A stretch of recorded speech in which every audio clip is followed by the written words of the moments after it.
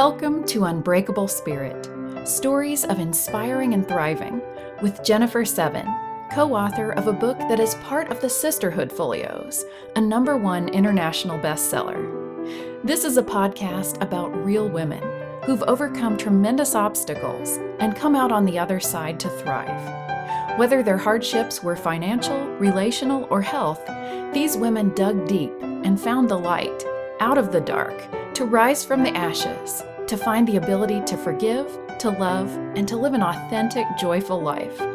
Now, here is your host, Jennifer Seven.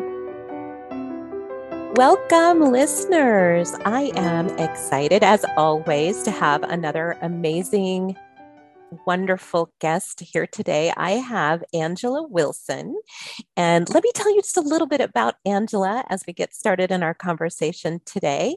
Angela actually she's living in the UK right now, but her first home country was in Romania. And she's been in the UK since 1999. So she's chatting with us from across the ocean. She's traveled the world and she has coached tennis. She's a personal trainer. She's a sports psychologist, and she's done this internationally. Education is that she is an NLP master, a sports psychologist, a pro tennis coach. She's also certified in advanced nutrition for performance. And very interestingly, she is a spiritual life coach and an explorer. And recently, she's been taking courses on dog behaviorists. So that's very interesting. She herself has been an athlete for many years, and she was competitive in tennis, handball, kayak, canoe, aikido, and other martial arts throughout her childhood and as a young adult. In addition to that, she is one of our authors in our Unbreakable Spirit. And there is so much more to tell you about Angela, but I want to welcome Angela. Thank you for being here. I appreciate Jen for the invitation. Yeah. And it's a pleasure for me to meet someone else from that amazing book that we wrote back then. I know. In 2018, right?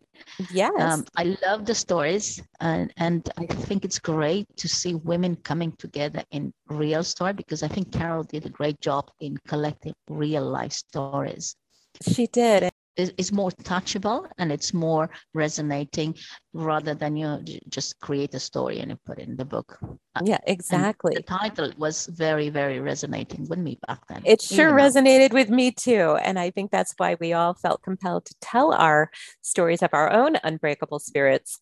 And I think too that the message is to hopefully empower women or give them the opportunity to hear something that might make a difference in their own lives as we go through these difficult times. And then where do we come out on the other side?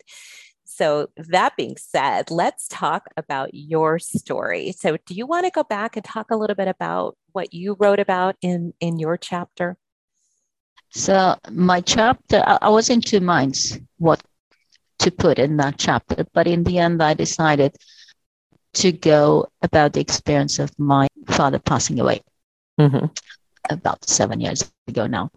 And I thought it would resonate because every single one of us has someone that eventually passes away and has probably unfinished businesses and then can cause a bit of a shake or a trauma or a way of looking forward for a self-healing, because you cannot let things to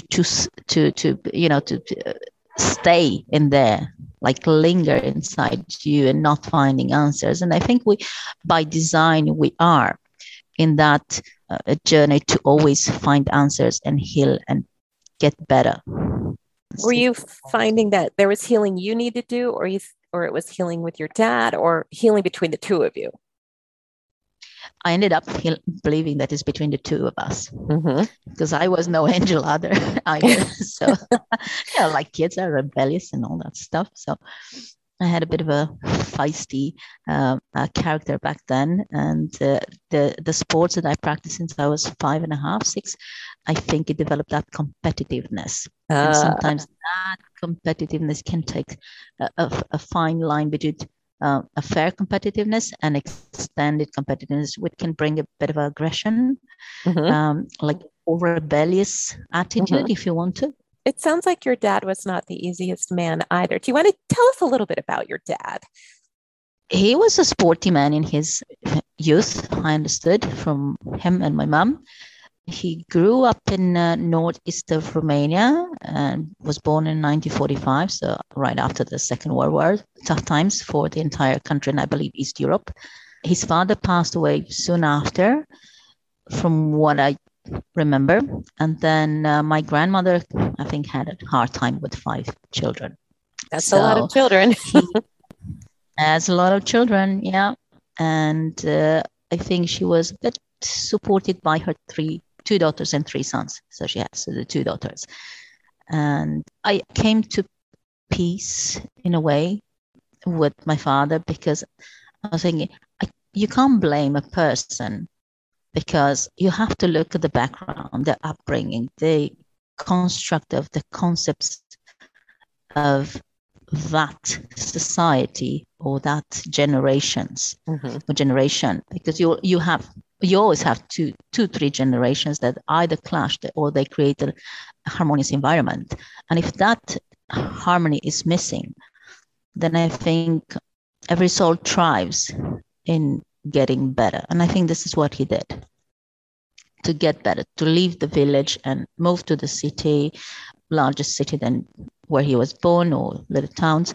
So I think it's the expansion on that.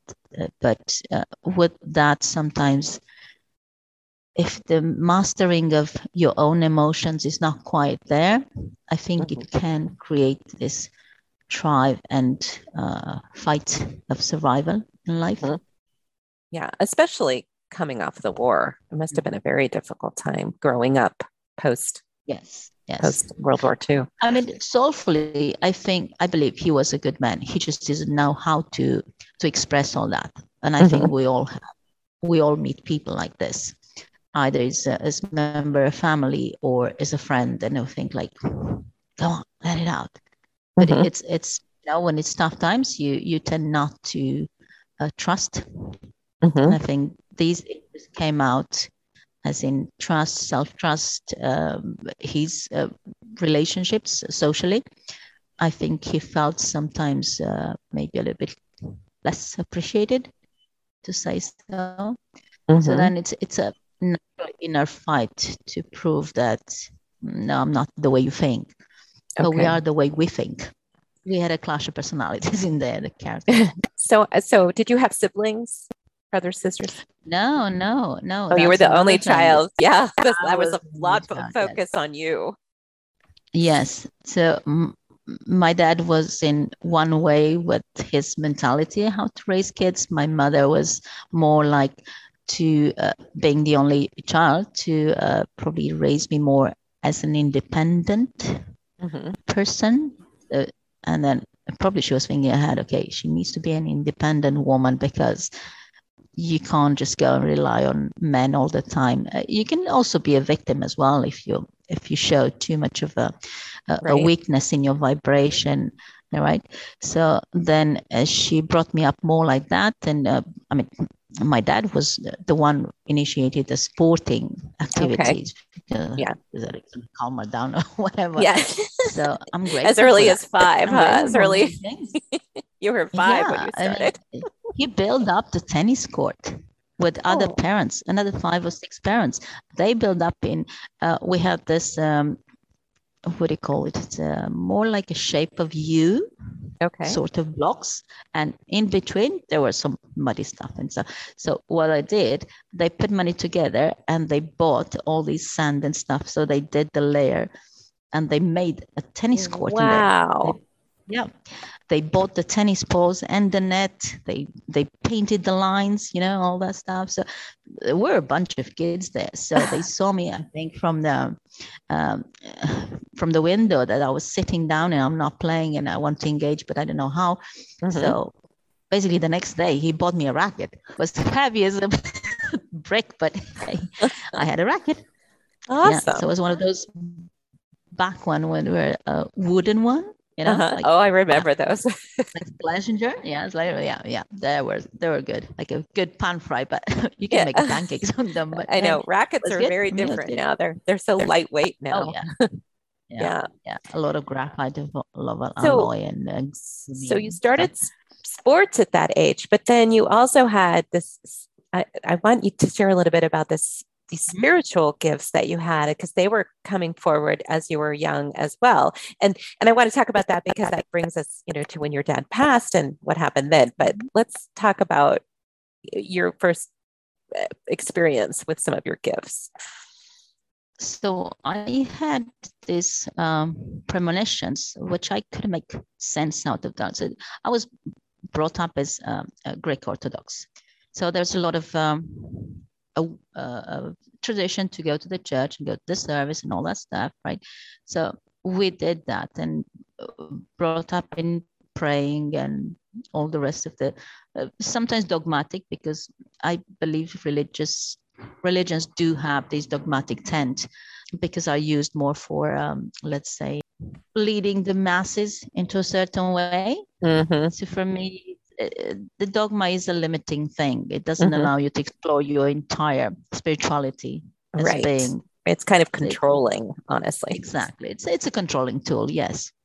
But then I learn about it that there are three types of dreams. There's a dream that you potentially have a story because your retina register throughout the day, as in events wherever you are going.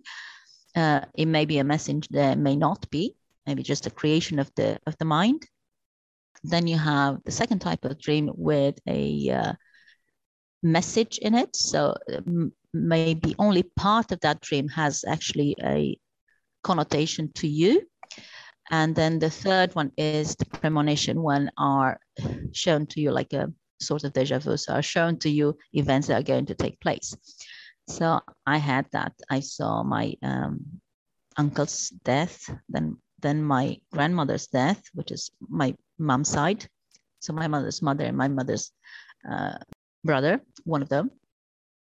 And then I saw my death. And I was like, oh, okay, this is a bit shocking. Oh my goodness.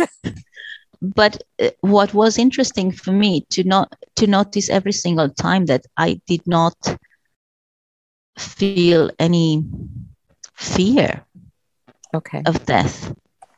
So I think I always had a strong faith inside that it's just a transition way from one form to a different form. And then my mother said, okay, this is like this. You can have these dreams. Yes, they can happen. You have all the elements that you are needing to know, but the whole point is do not fear death. For me, 12 years old there. I was going to ask you, I was going to say, how old were you when that was happening? Yeah. So around 12. Yes. Okay. Yeah. You're a child still. Yes. And you're still open. Mind goes. Yes. That was the best part. Well, and I think it's awesome that you were able to talk to your mom, that your mom didn't dismiss it, that she recognized it and didn't tell you were crazy or something else. She said, no, this is real. So can I ask, are you willing to share what the premonition was about your own death? If you're not willing to share, that's okay, if it's private. But I think, yes, I can share. It could help other people as well. So once I understood that death is not something that has been built in our mind, that always, all these Shabangan obituary, they seem to be quite, I don't know if cruel, but morbid for sure, the way we create them. So once I understood that it's only a transition, then it was shown to me that in a premonition that I was dying and I was waiting for that. And I knew it's going to be a day of Wednesday, 3:00. And then now I take these elements. 3, again, is the Trinity in us, right? Okay, yes. So we start decoding. And what is Wednesday? There's a day, what happened, right? And it's the 3rd day in the week.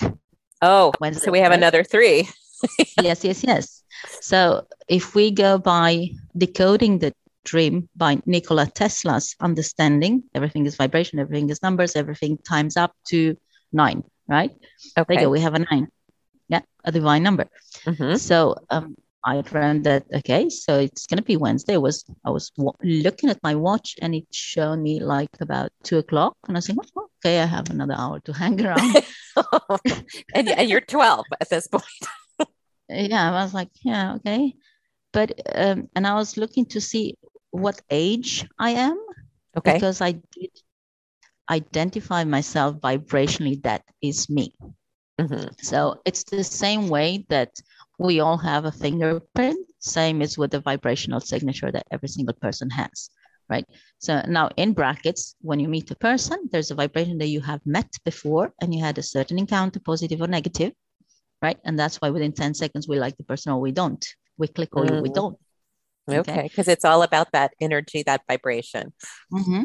I mean, this can say a lot of blah, blah, blah, right? Uh-huh. But your eyes will never lie and your heart will never lie. Yeah, that's so true. Because you meet someone, you just go, boy, I just don't like that person. And you don't really know why. It just doesn't. Mm-hmm. Or, wow, I really like that person. And you connect with them right away. Yeah. Yes. So if we could remember all this, but we will remember all this as we turn into awakening activity, if you want. Mm-hmm. So then I tried myself, okay, fine. And I go closer to 3:00. 3:00 came, nothing happened. Mm-hmm. 4:00 came, right? And I was like, okay, so this is it. It's just a transition in a different form. Just me to acknowledge that it's nothing to be scared of because we have created this. Obituary for me, I found them to be scary with a sort of interest behind.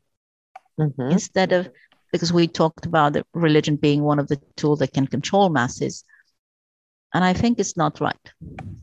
So I dreamed that. So, okay, nothing happens. It's just another form of leaving into a different spiritual realm. Yeah. So you didn't experience anything horrific or scary, like you said. It was just, just and life went on, or the moment went on. Yes. And then I started exploring more of these, and I used to pray quite a lot. I did once about 40 days black fasting, which is your fasting, like Ramadan, sort of. Yeah. Okay. You only eat in the after sunset and all that stuff. That was tough. And then that experience actually made me understand that fasting, it's not about you don't eat or you don't drink or you don't, right? Fasting starts completely from what you're thinking. How is your judgment towards others or isn't, or control your thoughts.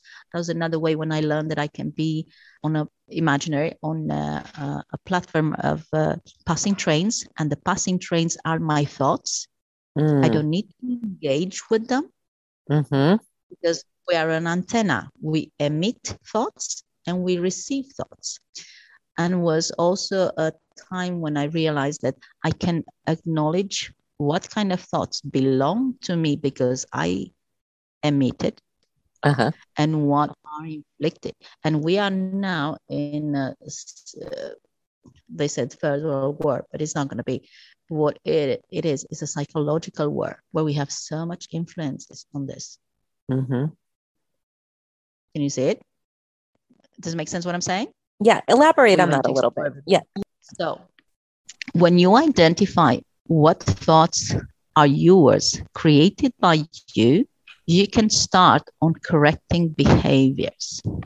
For me, it's like this. I learn to understand which are my thoughts, what my brain emits as a thought, and what is an influence. Because the influence can be very subtle from all sorts of levels. Are you saying influence? Is that what you're saying? Yes. How you are being influenced. Okay. Or your thoughts are being influenced. Your thoughts can be influenced as well, because we are receptors. The human body is like an antenna, right? Emits thoughts and vibrations and gives out and receives at the same time. So with that, I learn practicing silence if you want to, and imaginary, you can see yourself on the platform, very comfortable, And the trains are the thoughts that are passing by. Which one you resonate more, you extract that and you analyze it. The source that is coming from, it can, most of the time it happens to be from the childhood, because until 7 years old, we are a sponge to whatever is tossed at us educationally. Mm-hmm. So you have your micro environment, which is your family, and it macro expands as you start having friends, school, work, and social encounters, right? Yes. So that's where I think we get a bit more lost in either way, either the upbringing or the expansion of these relations that we have. Mm-hmm. So when I realized that I can understand which are my thoughts and which are not, it helped me to be more diligent in how I express, how I articulate what I think. And if it doesn't resonate with me, it's not necessarily from me. So then I realized, what influence do I have? Who are my good friends? Who are not? Who have, whatever you intend, the intention is behind of an action. Not all intentions are positive. Correct. Correct. And that's why it's nice to check yourself and say, what is my intention here? Is it a good, did I have a good intention or not?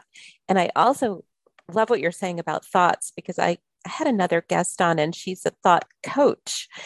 And it was a really interesting conversation, because what a lot of people don't realize is that you were saying is so many of the thoughts aren't the truth about who you are. But we get these negative thoughts, we get a lot of negativity coming at us. And if we choose to believe that, it can really affect our mental health. But beginning to understand that, no, those are not the truth. That is not the truth of me. That is not my truth. It's part of growing, and it's powerful when you can begin to do that. So I love your analogy about the trains going by. It's like, that's not my train, or that's not the door I want to go through on that train. I mean, you can imagine anything. For me, that was much easier to relate in that way. So I was thinking in that sense, what are my thoughts? Are my thoughts, and why they are like that. But it's also a very fine line to deny all the time that they're not yours, they're not yours. It's the same when it's a lot easier to blame and have excuses. Why did you fail in life? I mean, failure is not a bad thing. I think it's part lessons to be learned. Oh, I agree with you 100%. Yeah. Right. Failure shows you elements that you have to make that distinction. Why the choice equals that consequence. Yes, I think sometimes that's how we grow. We have to fail and then look at it and go, okay, I'm going to go again. I'm going to go again. Why they say some incredibly successful people have had multiple businesses that have failed, but they just keep going and they learn. Yes. Zig Ziglar said that, right? He had multiple failures in business until he actually managed to set up one that would open a lot more doors. Exactly. And I think on a level of with every person would be the same thing. Is it a failure, or is a way to be shown to me that somewhere along that path, from the intention to the manifestation, something happened step by step that I did not pay enough attention, I wasn't focused enough, or I didn't have the right level of self-discipline to capitalize based on my intention. Now, the intention is not always honest or is honest. Either way, the consequences will show you, or along that will show you certain red flags if you want to, or will show you through the consequences where did you not know how to act, not react, or you did react. Because people are pushing your buttons every day, all day long. Yes, they are. Yes, well, and I love what you're talking about right now, because as we mentioned, Angela is a coach. So helping you work through these situations, I'm sure is something you do with people that work with you, right? Yes, I do. So when I step into spiritual life coaching, I would say more explorer, because I don't think we're quite a coach, a master, ascended master would be a coach for me. Okay. Okay. So I think we're all pretty much explorers with more or less knowledge, or more awakening or less awakening, in that respect. I'll give you a very simple example, which you'll see how I can extrapolate that into a different subject like sports psychology or tennis coaching. Yes. So to complement this spiritual life coaching with the techniques from NLP, neuro linguistic programming, no illness happens within the body physically or in physical apparatus unless something is distorted in our spiritual understanding. So what happens, it moves down. If the beliefs and the spiritual understanding is distorted, it will come down into a negative thoughts. I call it stinking thinking. Okay.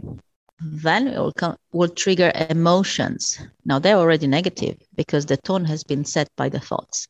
The more persistent these one are, the emotion and the thoughts, they'll need to be released because it's a vibration, it's an energy. They'll need to be released somewhere, and usually goes into the third element, which is the physicality. The body. The body, exactly. Now, if we look at the theosophic and esoteric teachings, like Walter Russell, for instance, is an amazing writer. And he was autodidact. He was a painter. He had, I bought about a few books written by him. It's amazing. And he was a painter as well. He's American. And he has a map of the spiritual distortion that cause whatever illnesses. Walter Russell. Okay. So it gets into your body, and then over time. Into your body, and over time it manifests. Now, neuroscience and epigenetics, which probably most known people into these two subjects or topics are Joe Dispenza and Bruce Lipton. They are proving us with thousands of examples of people who healed themselves from illnesses that were to the level of being terminal, like cancers, for instance. Cancer is related to the ego. To the ego. The prostatic cancer that my father had, for instance, it was about ego.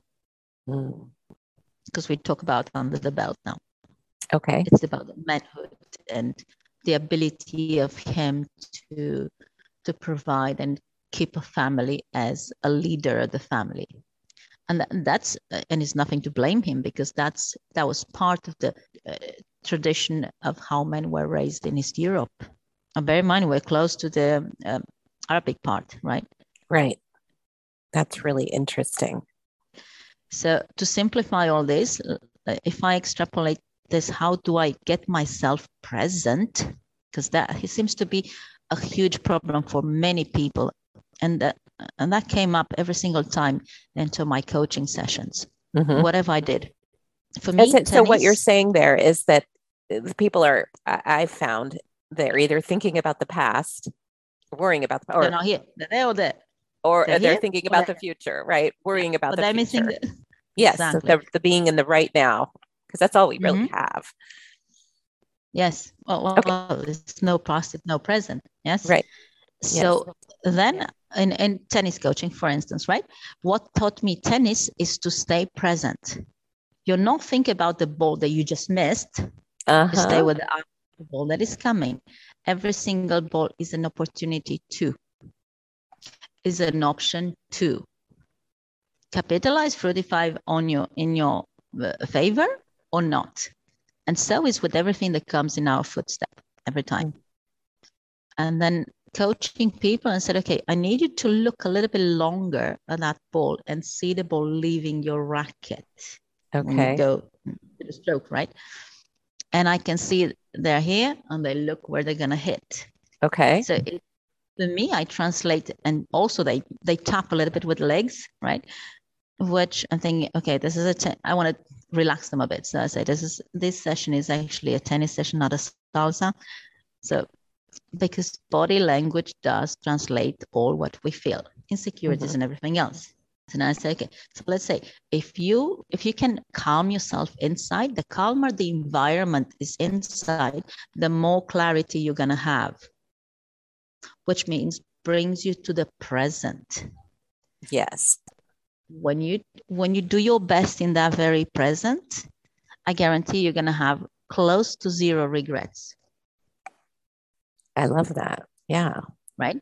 Because now you are committed to yourself to give your very best of what you knew, with the best knowledge that you had in that very moment. The regrets are minimized to none because there's nothing to be blamed. Because you are fully present. The blame, yes. You also acknowledge and make the distinction. What was that triggered me, that I acted or I reacted? And that's a huge thing. Action, reaction. So in one of my programs, I go with 5 steps. It has a length of 3 months, and we work three times a week. So one will be a prayer, which for me is a color to reconnect with the divine. And I'm not bringing any religion into it. Right. For it's just me, a bringing you together into that moment. To who you are. You are a fireball of spirituality, but something else that just reshaped you into something different. Yeah. So for me, one element will be the prayer, and I'm not bringing any God or whatever. Well, and that's kind of like when you go to yoga class and everybody does an om together. It's connecting with a higher energy and kind of bringing everyone into that moment. Same kind of idea. Yeah. You reintegrate yourself in the collective energy, and we are powerful collectively. Yes. And there are examples that they've been.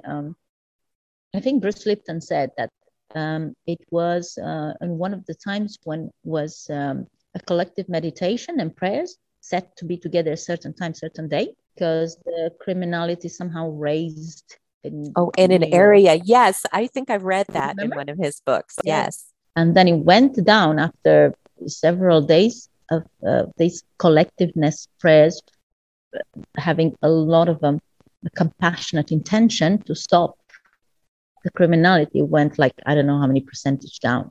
But that's huge.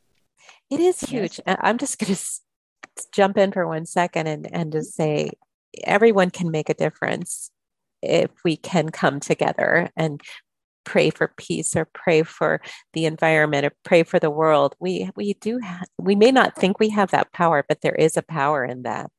There is a power. We've been trained to lose our power, unfortunately.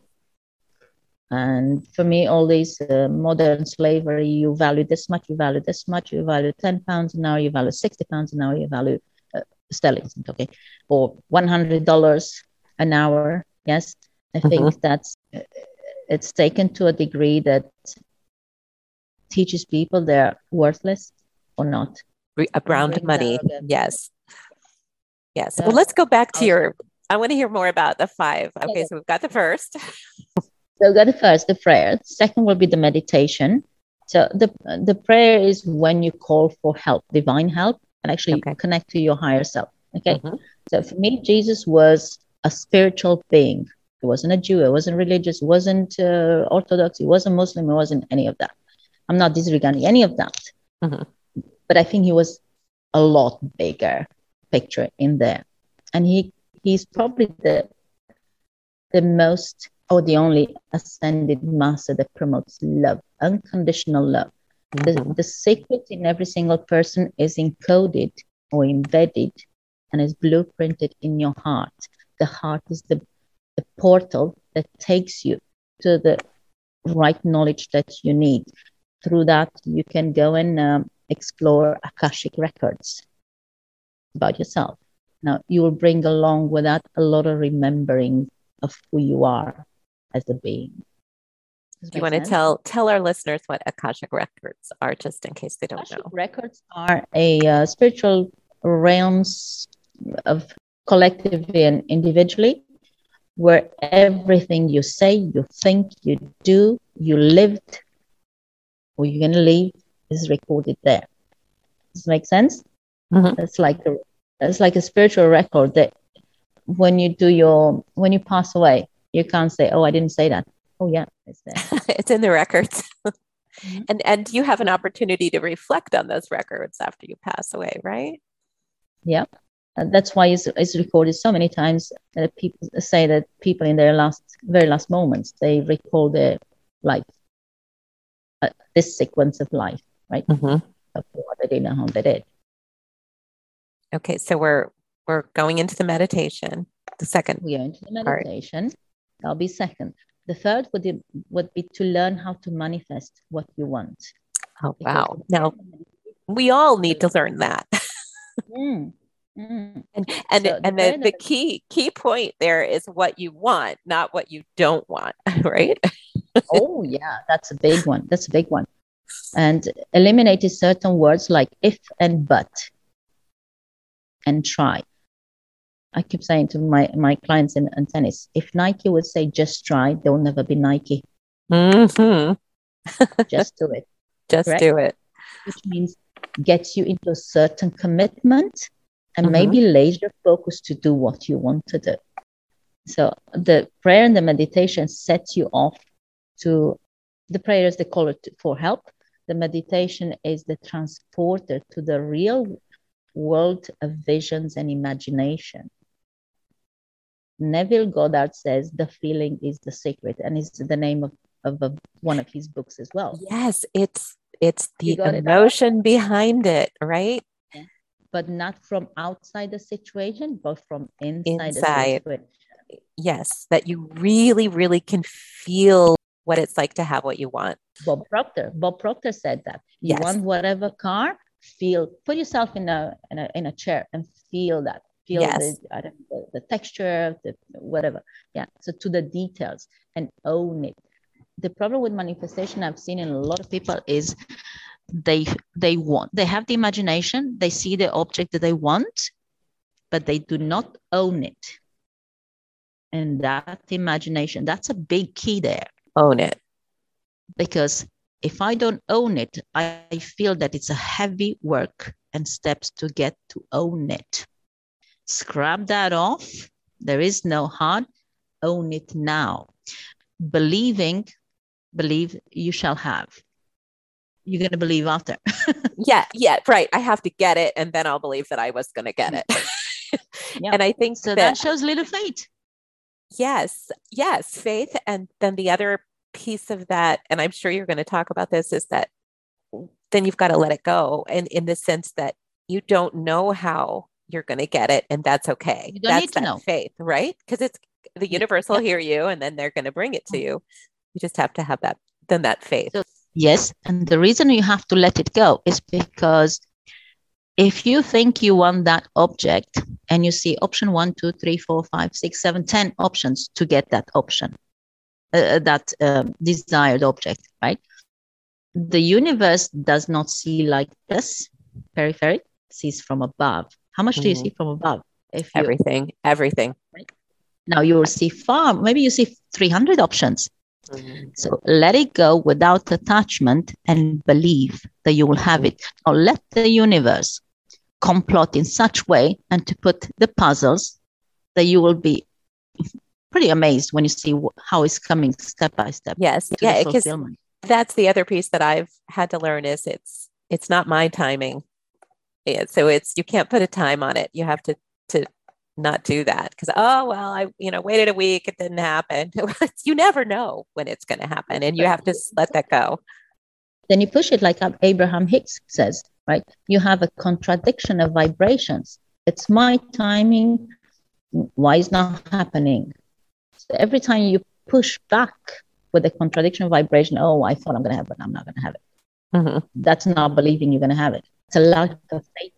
Yes. Okay. Yeah. So manifesting, are we to the fourth step yet? So we've got prayer, meditation. prayer is one, meditation is two, third is manifestation. Okay. Now into manifestation, in order to have a manifestation that helps you to have desired objects or situations in fairness, you have to act and correct your behavior in fairness. Yes, I've been hearing that a lot lately. It's like you can't just then do nothing, right? You do have to take action. Action is the fourth, but if you want to manifest and you want to manifest from unfair point of perspective, you will connect different sources, which can be malefic and can give you that Porsche that you want. But when you're going to see what you have to pay for that, maybe your moral will be compromised. Maybe your integrity will be compromised. We can look at the members of the governments everywhere in the world. Right. Styles of fraudulent stuff. Then the fourth will be the actions. Okay. So the actions that you take towards desire manifestation must be appropriate, must be enforced. So no contradiction of vibrations. Yes. So not having a contrast into that. And then the fifth element is the vocabulary. The words that you use. Is that what you mean? Yeah. You open the Bible. What's on the first page? The word was with God and God was the word. Watch what you're saying. Because every single letter has a vibration. Every single number has a vibration. A group of letters, which composes a word, yes, has a vibration. Who's speaking? Me. If I say that, that vibrates in my every single cell of me. What is it attracting? What is emitting? And we have some stereotypes. Oh, like, you know what I mean? English people do a lot like that. You know what I mean? No, darling, just articulate simple what you want. Read your mind, you'll be surprised, and I freak you out. And then you own it if you're articulating it properly. It's you really what it. Yes. Exactly. And with that, what else is coming? Commitment. Do I honor the divine part in me? Because that raises responsibility as well. So the vocabulary throws you in few different other areas. Responsibility, commitment, respect to self, because the less self-worth and self-respect you have, it will be in your vocabulary. I mean, subconsciously, because you have some programs running in the background there. Yes. And so when someone works with you, it's for about 3 months working through these 5 steps. Yes. Yeah. Gosh, this is so interesting. I take the 3 months because you can't change. You can't make the spring with one flower. Yes, it takes that action, that work. Yeah. So I do want to go back for just a little bit to the story about your dad and his passing, because that was what your chapter was about. So share just a little bit about what all that was for you when he was. For me, it was even more shaking up. And it made me push me back into reanalyzing, because I'm mature enough now, reanalyzing my life, my relationships with a maximum honesty that I could do. Because when you're with you, you can't even lie to yourself. You got to be a little bit full to accept that, right? So it threw me into looking back to see my relationship with him, with my mother, with other people, school. How did I behave? Why did I behave? And it opened up a huge door to me. And then I went through the same steps that I'm applying in my one of the programs that I have. So you went through it for yourself. Yeah. Yes. And it gets the depths of you. Some, they're not pretty, but you got to accept it, because what determined you to have certain behaviors, what didn't determine you to have. What was a behavior that became a routine. Like, say, that's me. Really? It's you? Yes. Which huge for me, because also he died in my hands. His head was in my hands. Literally in your hands. Yes. Wow. I had some paranormal capacity, and whatever we call it, paranormal capacities. I did out-of-body experience several times, initially uncontrolled. After that, I learned to control them. I managed to do levitation for about 50 centimeters, I would say, off the ground. A lot of fasting into there. And now, when my dad passed away, I did see his soul coming out of his forehead. So it comes out either from here, yeah, from your mouth. Is that what you were? Yeah, it's either from the chest to the top of your last chakra, the crown chakra for those. The crown chakra, or throughout it. Yes. And okay, so heart over crown or mouth. And his was from where? From the crown. Wow. Was it a color? I mean, did you see, was it colors? Is that what you said? White. Light. Oh my goodness. Because what I understood in that very moment, that white light has left behind all the human experience luggage. Mm-hmm. We all spiritual beings in a human experience, and because we feel so trapped and limited here, causes what it causes. Yes, we don't understand ourselves fully. I think that's such an honor to be with someone when they're passing, and that you are able to hold his head. Like, that is beautiful, and to be able to see that soul, that's just beautiful. I was with my mother when she passed, and I wish I had had the gift of being able to see that as well.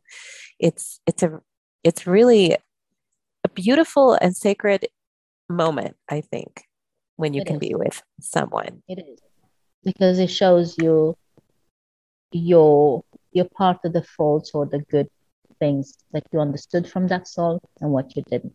Mm-hmm. And in essence, we all balls of light, if you want to.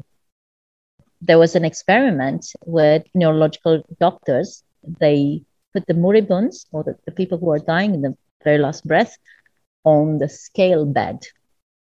I know what you're going to say. I don't think I've ever read that, but I think I know where you're going with that. So many examples of those. They say between 20, before the last breath, when the soul is leaving the physical apparatus, is exactly 21 to 25 grams.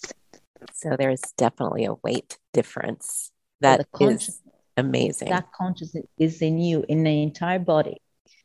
There is a superb doctor, professor, neurologist, the same level with Bruce Lipton and Joe Dispenza in Romania, and is also part of the neurologues internationally. And he said, I came to a conclusion that consciousness is everywhere. We're balls of light. We should honor that. We should bring more of that out. Should be more harmonious and peaceful. Yes. And as a neurologist and surgeon, he said in all his surgeries, he's never found where the soul is and where the thoughts are. He said, where are your thoughts? In my head, really? Right, but we can't find them in there. We can't dig them out. Yeah. Who and what hosts your soul? It's actually deep in your heart. Because it's in the heart. Yes. Oh gosh. Yeah, there's, for our listeners, and I'll put this in the show notes, some of these authors that if you want to learn more about this, that Bruce Lipton, I can give you a list if you want to. Yes. You can send that to me and I'll put it in the show notes. And that way, if our listeners want to study and learn, it's fascinating and will change the way you look at things.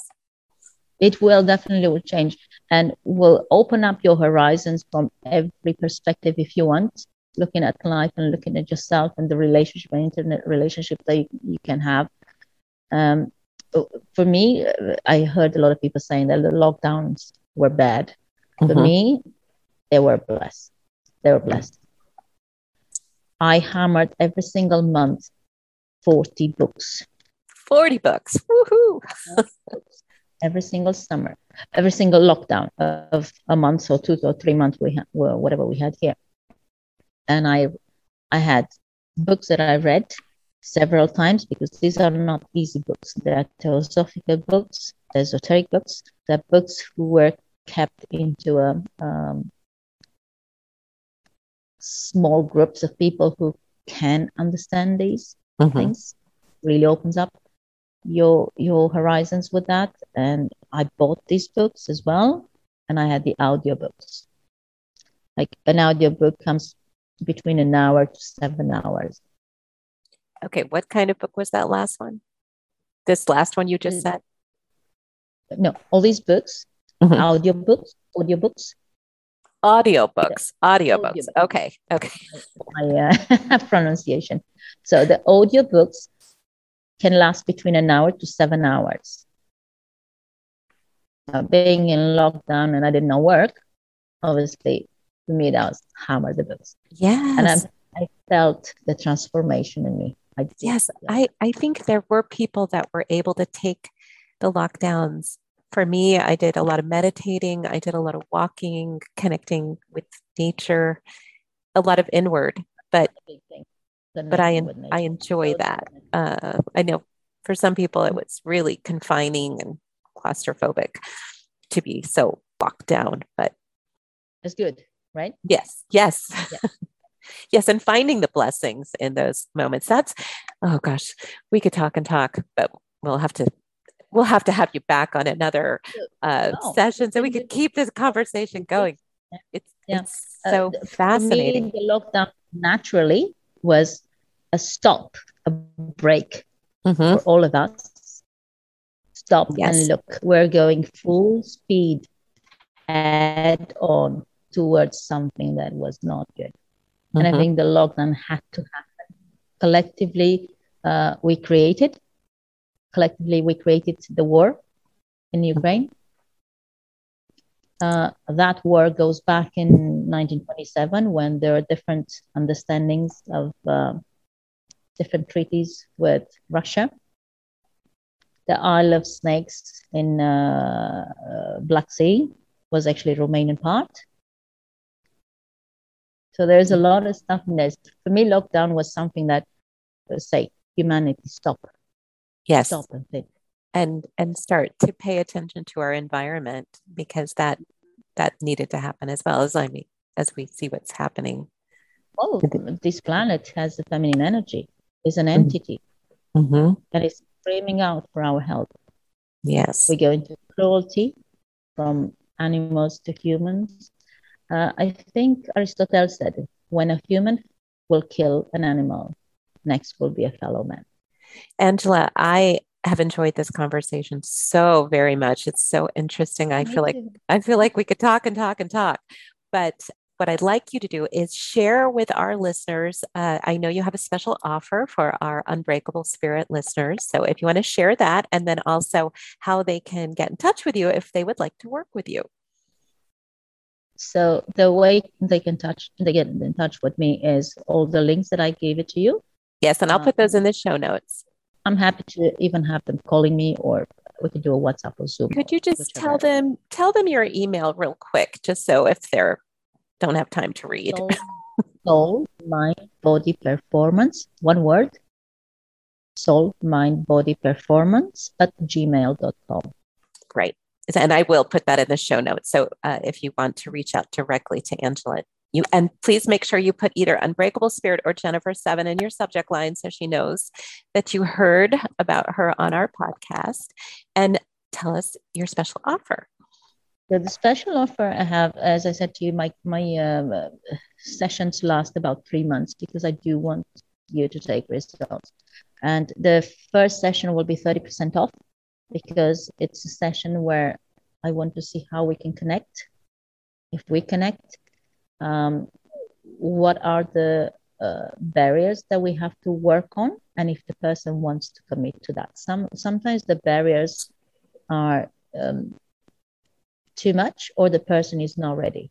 And that's good that you can figure that out and before you launch into the whole thing. Because the entire course is £9,000 for the 3 months. So if you break it down, actually, it doesn't sound as big. Okay, so £9,000. Yes.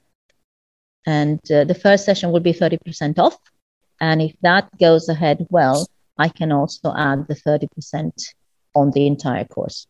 Oh, that's wonderful. That's very generous of you for our listeners.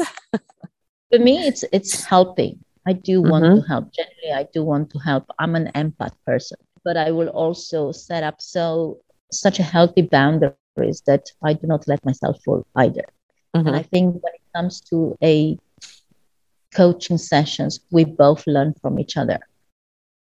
It's not just that. And that's where my 30% comes in, because I'm sure I'm going to learn something from you. Yeah. So it's give and take. It's give and take. I'm not, I have bills. Yes, I have my existing bills to pay. I'm not after money. Mm-hmm. And I look into giving value for exchange of money. Well, I generally want people to be helped, because I had so many people that they helped me, and I want to give that in return. And if money wouldn't exist, I would give this for free. Yes, that's really wonderful. Okay, so you guys, I hope you reach out to Angela, because this is absolutely fascinating information. Angela, I appreciate you so much, and so glad you came on. And hopefully we'll get another chance to dive deeper into some more of this stuff. So thank you. Thank you so much for being with us today. Thank you for joining us on Unbreakable Spirit. To learn more about Jennifer and her holistic weight loss approach, visit her website at 7company.com. That's the number 7company.com. And please join us for our next episode, where we'll hear from more women who overcame hardship and learned how to thrive.